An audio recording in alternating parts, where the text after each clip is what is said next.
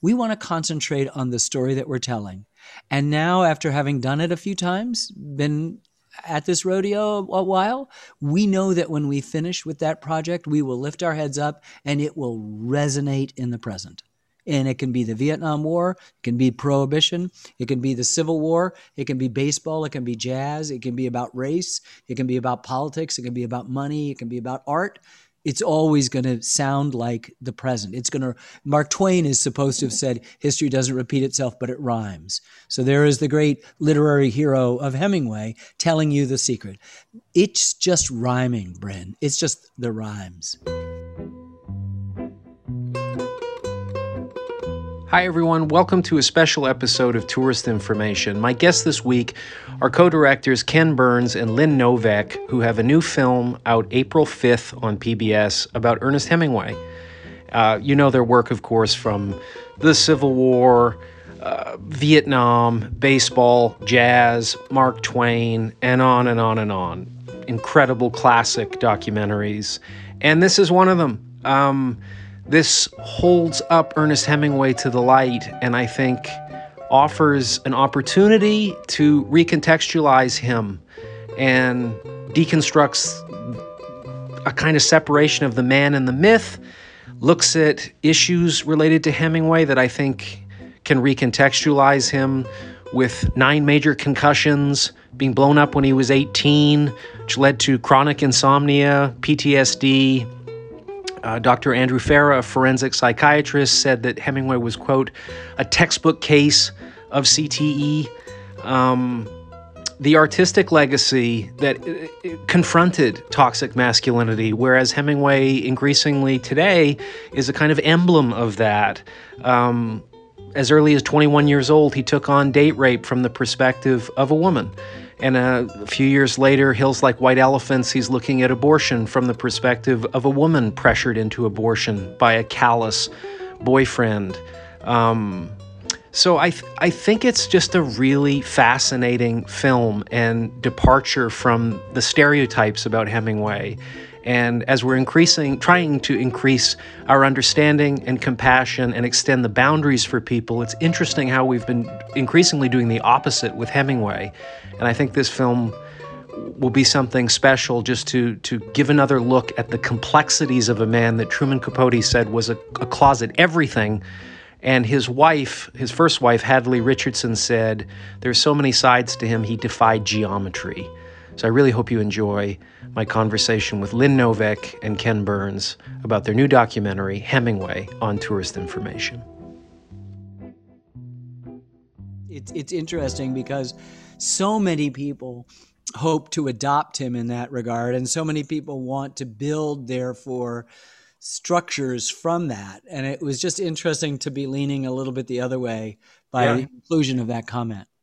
Well, what I love about the film is just you create such a rich dialectic, and probably more than a dialectic, of allowing all these voices to chime in and people can respond. I mean, I noticed in the little comment thing talking about some of my experiences with Cuba, and immediately somebody pushes back and says, it's different. They want freedom. It's not about the richness of this. I'm like, well, I'm not trying to explicitly address the mandate of the Cuban people. Like, I'm speaking to visiting the Cuban people, but you can't win with certain people? No, you can't. You can't. No. Well, that's because we hope it's more than a dialectic, but some people are forever caught on that dialectic. Yeah. You want to transcend it, which is what art is supposed to do. Well, and I can't wait to see where you're going to go with Muhammad Ali, speaking of complexity. It's I think it's equally as complex as this film. At least. I didn't work on it. I've just seen a rough cut, but I'd say it's at least, if not more. You know, because you got his treatment of his wives, the infidelity, the Nation of Islam, his saluting George Wallace for his segregationist ideas, because you should be separate. If somebody doesn't want you to move into their neighborhood, you shouldn't move in. Doesn't that seem stupid that you would move into their neighborhood? You know, he's like, he's this id. And at the same time, one of the white sponsors said, you know, if the Nation of Islam, well, what do you think about him joining? And has he lost sponsorship with the joining? Yes, $1 million, you know, blah, blah, blah. well, what do you think about him becoming a Muslim? And he goes, well, most of us believe that a man's religion is his own, right? He should have his own beliefs, and which is a wonderful thing for this guy to say. And they say, well, but it's a hate group. And he goes, well, if it's a hate group, then he's not a black Muslim, because there's not a hateful bone in this man's body. And that is true. And the love that comes out from this guy, even when he's doing bad things. And then towards the end of his life, he refers to a tallying angel who's been keeping score. And so the regrets about Frazier, who refused to accept his apology, understandably, the regrets about Malcolm X, who was murdered by his friends, and women. And so the last 20 years of his life, he is incredibly faithful, a devout Muslim. I mean, just it's an amazing story.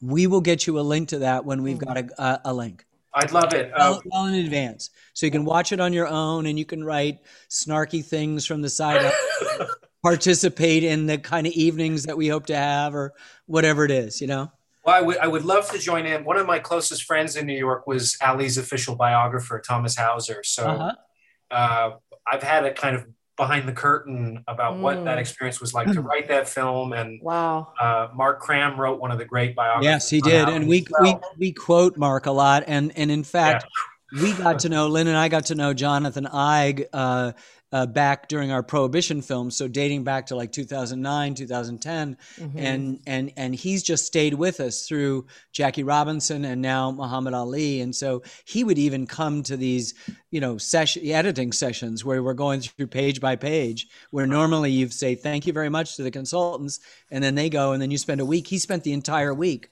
watching our grass grow and our paint dry, which was just yeoman, sir. And then every once in a while he'd say, I'm not sure I'd agree with that. Or you could say it this way, and you go, wow, that's good. Thank you. Fascinating. Yeah.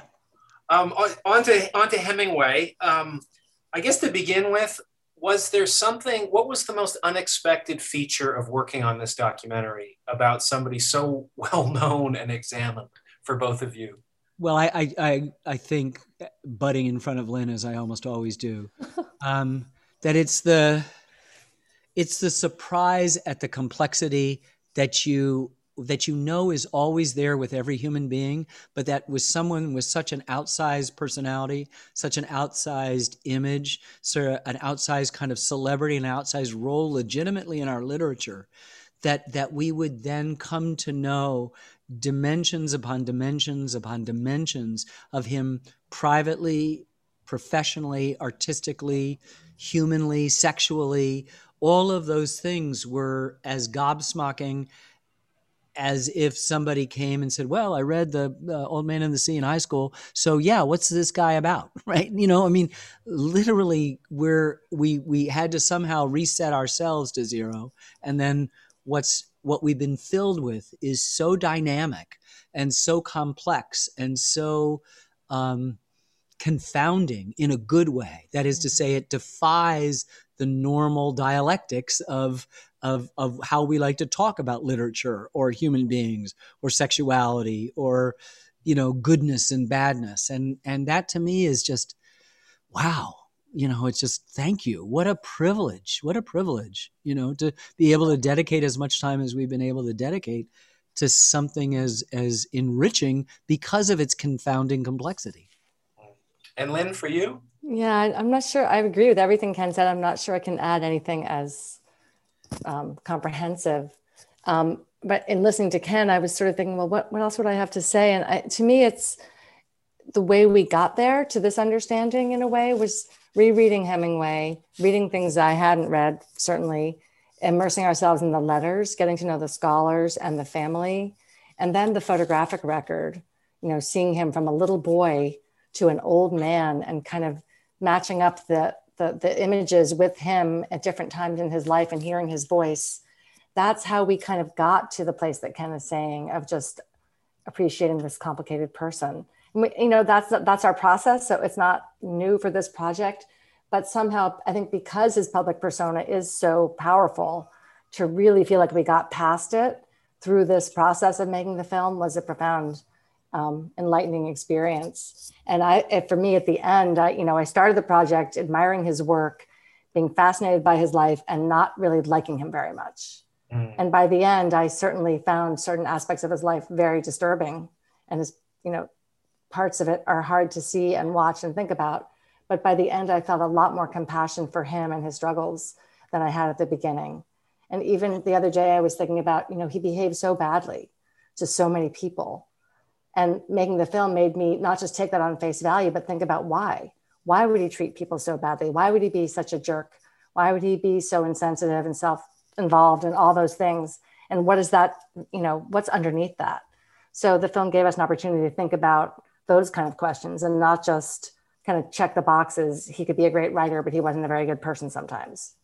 Yeah. And then you can easily dismiss him rather than say, well, this opens up areas of vulnerability and insecurity and other pathologies that are utterly human and familiar to all of us, and could be part of that compassionate response. There are reprehensible aspects, and you can still say that, but it doesn't mean you have to completely dispose of Hemingway as a result of those reprehensible actions. I wanted to ask you, I was thinking about this last night after our conversation, and the director Ezra Edelman was interviewed about O.J. Made in America and was asked, what was on the cutting room floor of that film? And it was CTE. It was interviewing experts who were testifying to all of these years of football for O.J., how much of a possibility CTE was in his story. And Edelman said, I didn't want to go anywhere near that because it would let him off the hook for his bad behavior with women and the murder and everything. I wonder, with Hemingway, you've created this kind of gestalt of 8 or 9 major concussions, the PTSD going back to at least when he's 18, 40 years of prodigious drinking, which certainly looks like self-medicating more than sort of a braggadocio masculine crutch or something like that. Then the family history with depression, suicide. How much might this mitigate our appreciation, not appreciation, but our compassion for some of the bad behavior, the self-destructiveness, the suicide? How much could this recontextualize him from the audience's perspective, do you think? I don't know. I don't think it's my responsibility, our responsibility, to leave stuff out. Our cutting room floor is abundant with interesting and wonderful stuff. But something as significant as CTE as an argument, I couldn't say this is going to let him off the hook if it was in any way a real possibility. Now, I have no idea what the evidence is with OJ, so I can't be the director of that film saying I didn't want to let him off the hook. What we can know is how significant these episodes were in Hemingway's life and how his behaviors in many ways parallel the expressions of that kind of trauma in other people across the board as a medical phenomenon. But never once do we even cop to that. We just say, this is what it is. And it's really complicated. And you've got all of that, gestalt, as you put it. But, to my mind, he's furiously on horseback trying to outrun, a set of banshees on their own horses coming after him. And it's all the things that you list. So we're not saying it's one thing or the other, but we do feel compelled, obligated to honorably list those things. Yeah, I mean, it's really interesting question. We would never presume to let anybody off the hook for anything, but giving a fair representation of their experience seems the right thing to do. And the evidence of the brain trauma was relatively new in Hemingway scholarship. This psychiatrist and writer Andrew Farrar wrote a whole book called Hemingway's Brain, in which he really traced all these concussions and what he presumes the effect. And that was enlightening to us, but it doesn't mean that all the other factors aren't there too. And we'll never know. We'll just never know. Right. And that's okay. But he certainly had something wrong with his brain by the end. I mean, he seems to be really unwell. That's very clear. How much of that he inflicted on himself and how much of that was just accidents. It almost doesn't really matter. I mean, I think the self-destructiveness is there long before there's a brain injury, running off to war, all kinds of risky things that he'd like to do and enjoy doing, kind of being on the edge physically, that can cause damage to yourself. I think that's exactly right, that we are so determined today to find an answer. And that I think, if anything, Hemingway's writing is so instructive of the great mysteries and gaps and impossibilities and these things that happen, that, we're strong in the broken places, but, if you're none of these things, it's going to come and get you too, but there's no explanation for it. It's unexplained. It's all out in what's not said. That is so, so profound, so profound. I went back after we spoke and I was just going through A Farewell to Arms and, just bumped into that, phrase that we use and went, wow. And then went back and found the other one about, sacred and honor and valor and just, and it's what's not said. It's leaving you with the mystery. It's like a Zen koan in another form, and that's what art ought to be doing. What is the sound of one hand clapping? Well. And I also don't think if we didn't have a lot of his early short stories that we probably wouldn't have had J.D. Salinger as we know him. Absolutely. There's so much Hemingway in that early stuff, isn't there? I love what we know about the relationship between Hemingway and Salinger. It's so beautiful because he's so mean to so many other young writers and so dismissive and so sort of threatened.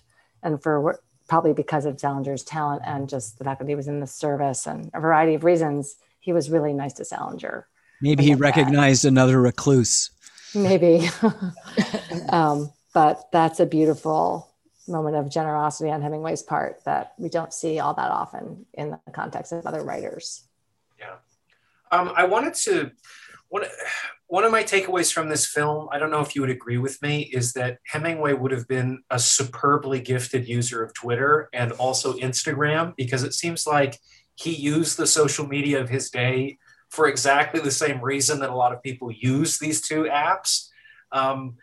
So that element of using his art to do ad hominem attacks of people, Fitzgerald in The Snows of Kilimanjaro, Gertrude Stein in The Green Hills of Africa.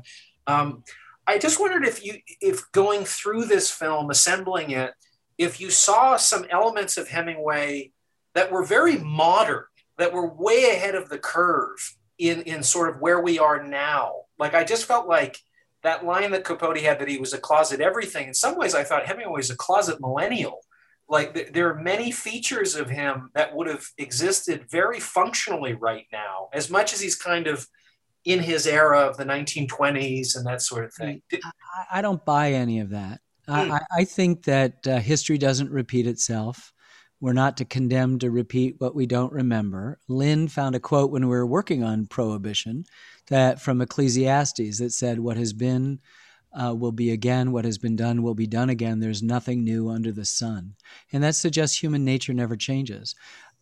Therefore, like Claude Rains in Casablanca, I am shocked to find that a person in one era has aspects of things we recognize in human character in the others. I'm actually not sure he'd be on Twitter. I think he's a reclusive. I think he wanted to listen to his music and he took that bile or that opinion or whatever it is and put it into his art when he was writing about it. But there are similarities. What Lynn and I have, vowed, if not to each other or even openly, but certainly acknowledged after the fact, is that we want to concentrate on the story that we're telling. And now, after having done it a few times, been at this rodeo a while, we know that when we finish with that project, we will lift our heads up and it will resonate in the present. And it can be the Vietnam War, it can be Prohibition, it can be the Civil War, it can be baseball, it can be jazz, it can be about race, it can be about politics, it can be about money, it can be about art. It's always going to sound like the present. Mark Twain is supposed to have said, history doesn't repeat itself, but it rhymes. So there is the great literary hero of Hemingway telling you the secret. It's just rhyming, Bryn. It's just the rhymes. Lynn, for you, was there something resonant about how he used his art to? I think the self-promotion is that, he was determined. I think Leslie Bloom said the other day, just, fanatically devoted to sort of creating his own persona and getting himself out there. And so he would have used the tools that people have nowadays. So he would have been probably on Twitter and Instagram or YouTube or whatever. He might have had his own show. I don't know. Like he was definitely very much comfortable with and using the tools that were available to him to, you know, I don't know, commodify himself in a way. Yeah. And but so was Twain in the 19th century, and I'm working on a film on Benjamin Franklin, and he was the perfect guy using all the tools of the print shop and the almanac and the aphorisms and the humor and writing false letters from people under different names to make points. This is as old as human. It's Ecclesiastes. Nothing new under the sun. It kind of, for me, exactly. It goes to this, you know, the visual representation of him, how he presented himself to the camera. Very interesting. He wore glasses. You would not know that. There's almost no photographs of him with his glasses on. We found a few by Robert Capa where he has the glasses kind of like half off, and we have a little footage of him taking his glasses off. So that's just an act, a very conscious act of, I'm going to present myself to the camera, to the public in a certain way. Oh, and right. Yeah, there you go. So I just, the glasses would have connoted a kind of a different image of Hemingway than the one that he wanted out there. And that's just a small detail, but it just speaks to his conscious use of whatever was available to him, not to mention the typewriter, needless to say, but in this other way of, being out there and having opinions. I'm interested in the political dimensions, because he was so consciously trying to avoid being political for a lot of his career, and a lot of pressure to be political in the 30s. And he really resisted that and felt like it would affect his art and he shouldn't make a political statement. And then as the Depression got worse and he had firsthand experience of what, corrupt politics in his mind could do, he sort of began to take a stand. So I think that's an interesting, for like the role of the public intellectual and how he saw himself in that. And by World War II, he's, a gung-ho. Interventionist. Thank you. Right. No, it's a really good point. I'd say it's not so slow. I don't think he's I think he initially resists and then he flips the switch and he's writing for the new masses and he's narrating and writing a film by a communist filmmaker. And he's, going off to fight Soviet a government that is supported solely by the Soviets. I mean, it's just amazing after coming out with a kind of reactionary, libertarian reaction to some New Deal stuff in South Florida and reacting to the new masses criticizing him. And he correctly says good writing is not left or right. But then it's almost through that insecurity or vulnerability that he then suddenly becomes like a leftist champion, It's an amazing thing. I think that political dimension is not spoken of enough. Yeah, I love the way you fleshed it out over the different periods of the film as he kind of evolved or walked between the raindrops at times. Well, as you said, is the copious file that J. Edgar Hoover had on him. And there he is in his last days, certainly certain that the government agents are following him and are going through his files and going through the bank records and stuff like that. And then you realize, it's not a continuum; it's a circle. He's done a couple laps on that political track, in the course of his life, and that means he's questing all the time. He's searching all the time for who he is, which is a pretty admirable thing to keep that energy going until obviously at some point he reached that place where he wasn't doing that anymore. And I think, and kind of amazing that he's not radioactive for some of the choices that he's made, hasn't he? I mean, the association with Cuba has never tainted him in either country with the US or Cuba. They both want him. They both want to claim him. This is the transcendence of great art, I think. It's what, it's Mary saying after reading Old Man, I forgive you for all the rotten things you've said. That's what it is. It's just, you can't, how could you be angry at someone who describes the rain so well, right? I mean, the people who are for rain or the people who are against rain. And there's a kind of absurdity in my argument, but a deliberate one, because that in the end is what these sort of factions that get so invested are like. It's going to rain, and sometimes it's not going to rain. one of the things I loved about this film so much that I think is going to promote so many interesting conversations is your approach to Hemingway's masculinity as an artifice. But in the art, we see a lot of him deconstructing masculinity, a lot of him pushing back at toxic masculinity as a major theme, where he's taking big risks at publishing things or trying to publish things that were unpublishable. So I wonder what it was like to encounter that for both of you. Did you know that going into this film, or did it evolve as you encountered the material? I mean, a little bit of both for me, I would say, on some level. I don't think I had really thought about it in the way that you just said until we were deeply invested in making the film. But we were interested in the question of his masculinity from the beginning. And so asking the people we interviewed to, explore that with us. And I think we had internal discussions about which of his works to include. And obviously what the things we chose have some to do with what questions we want to explore. So Up in Michigan is a piece that we talked a lot about at the beginning. Are we going to put it in or not? It's very early. How much does it say to us? And when Edna said she wanted to talk about Up in Michigan, it became, okay, that's going in, because she had something so important to say. And because it's so seminal, so early in his career, that he's doing exactly what you're saying.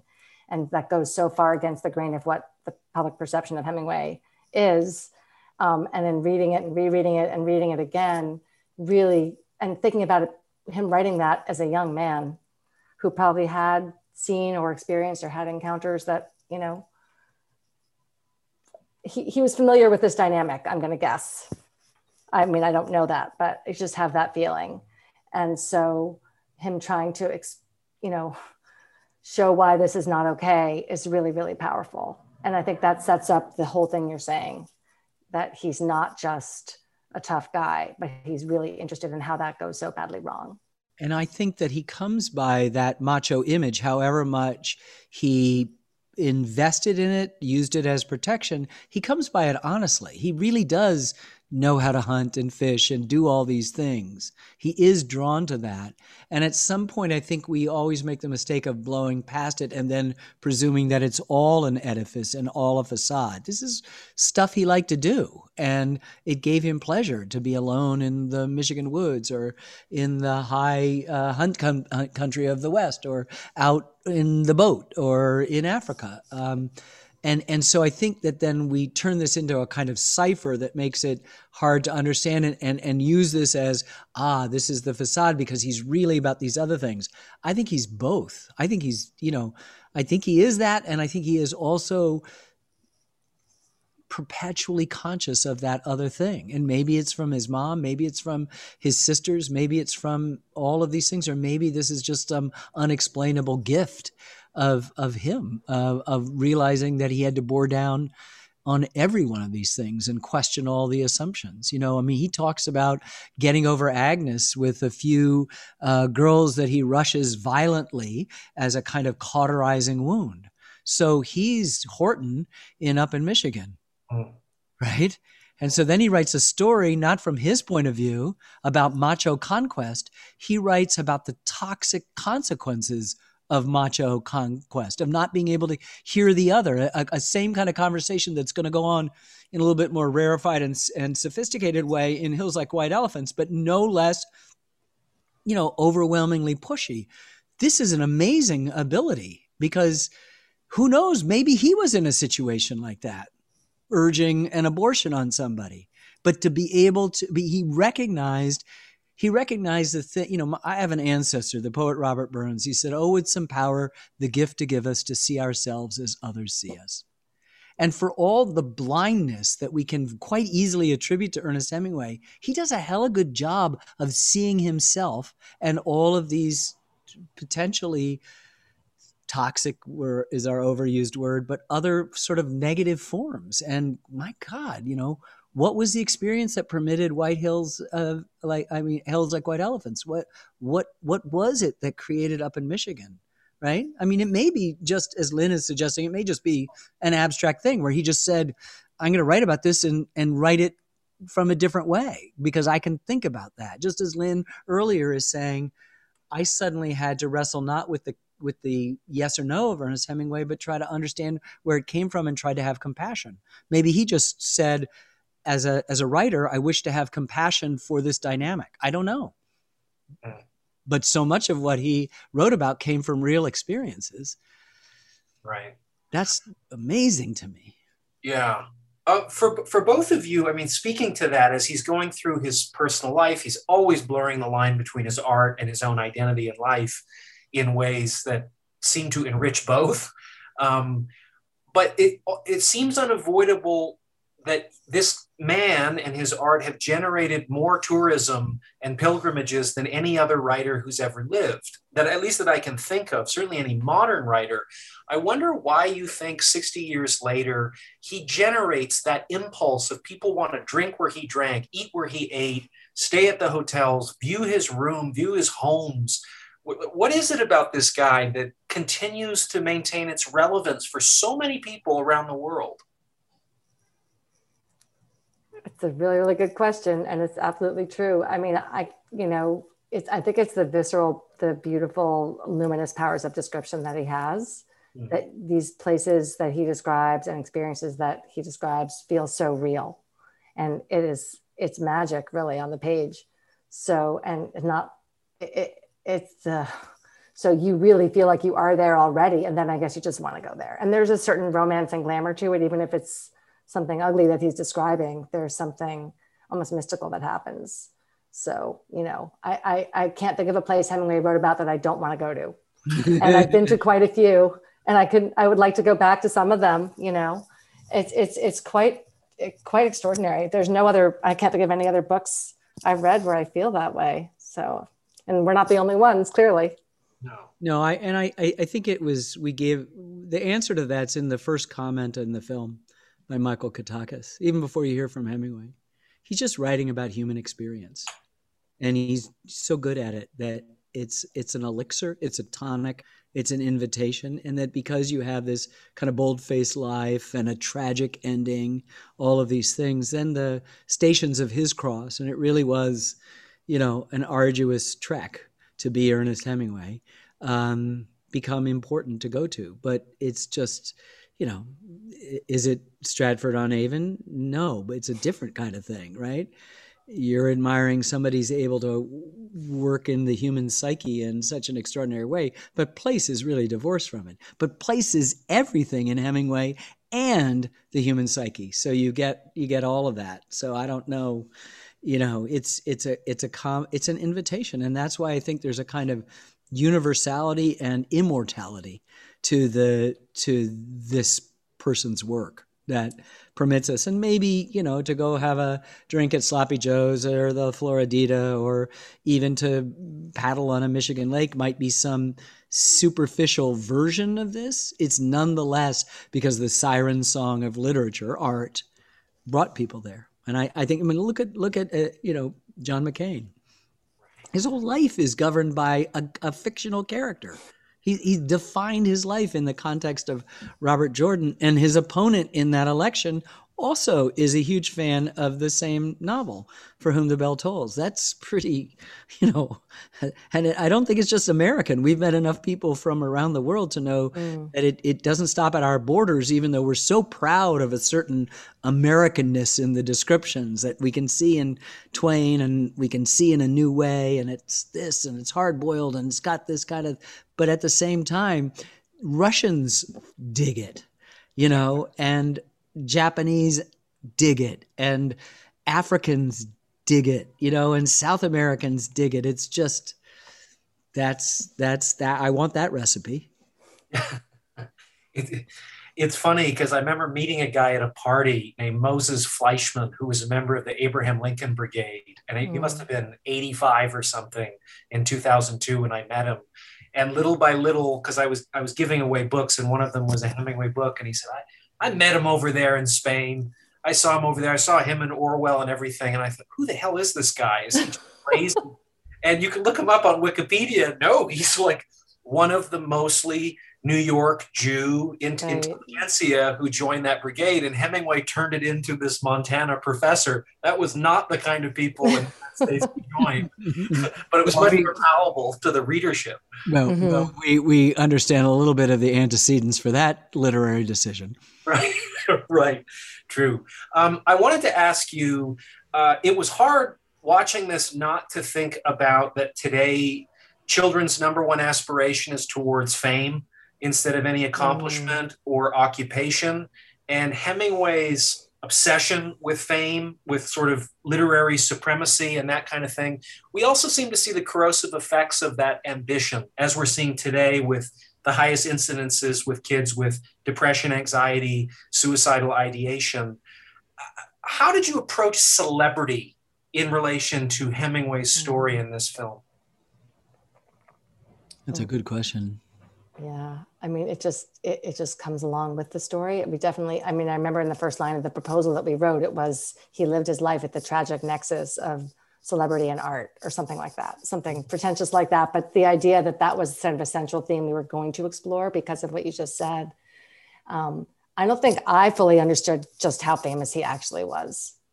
I really didn't get that until we started working on the film, and how famous he still is, to your point about the travel and the pilgrimages people make. So how does a writer get that famous, and what does that mean? And I seeing what happens to his art as he gets more and more famous and sort of more self-conscious in a way, I guess, and sometimes parodies himself and sort of is caught with this persona that then becomes, infects the work. It's not a pretty story. Someone told me a quote the other day that John Updike said, "Celebrity is a mask that eats into a man's face." So that was really well said. I think that's exactly right. It's nothing we set out to actually tame. It's a wild Mustang, it just is. It's it's present in the story, but I don't think you can ultimately figure it out and describe it completely accurately, other than to understand how corrosive it was for this person, apparently. And, in some ways you see him running away from it, but he's already created the monster, the avatar, as Tobias Wolff said, giving name to our second episode, that is going to be consuming.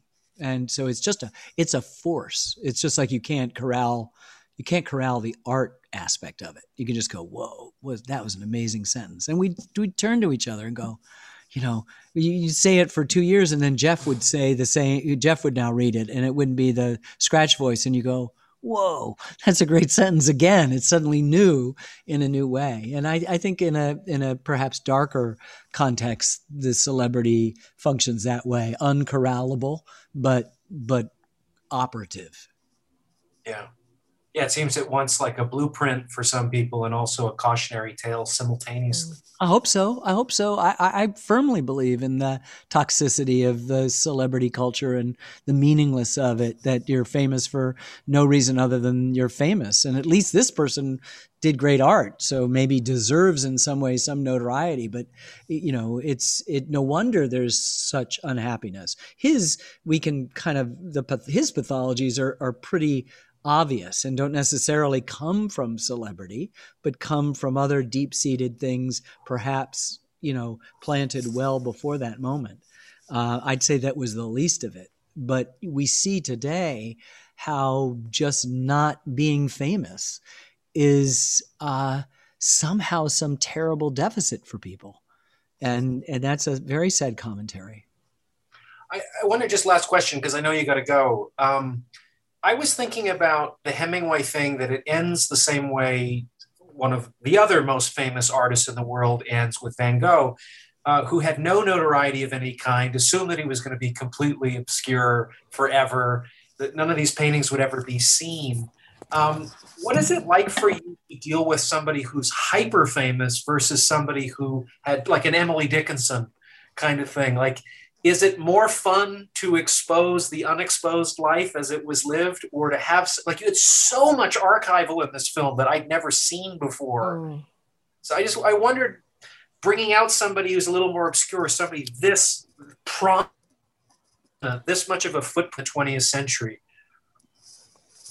That's a great question. I don't know. I don't think I can really answer that. I mean, it just is what it is. The tragedy of an artist dying alone and unrecognized and then being discovered later is quite a story to tell also. So that would be a great story to tell. That's not this one.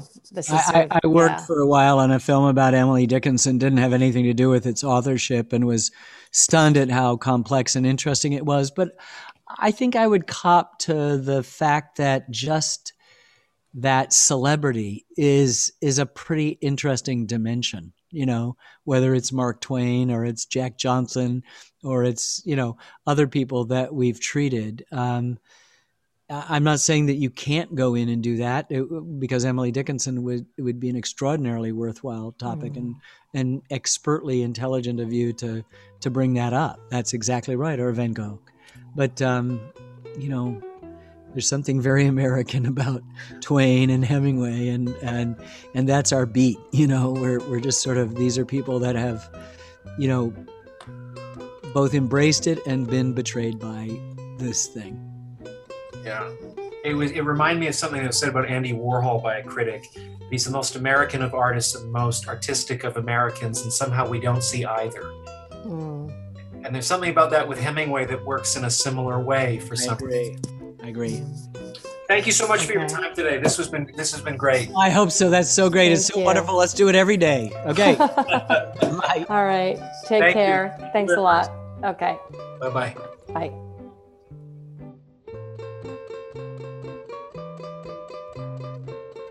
Thank you for listening to this week's episode of Tourist Information. The producers for this show are George Alarcon Swaby and myself, Bryn Jonathan Butler. Thanks for listening.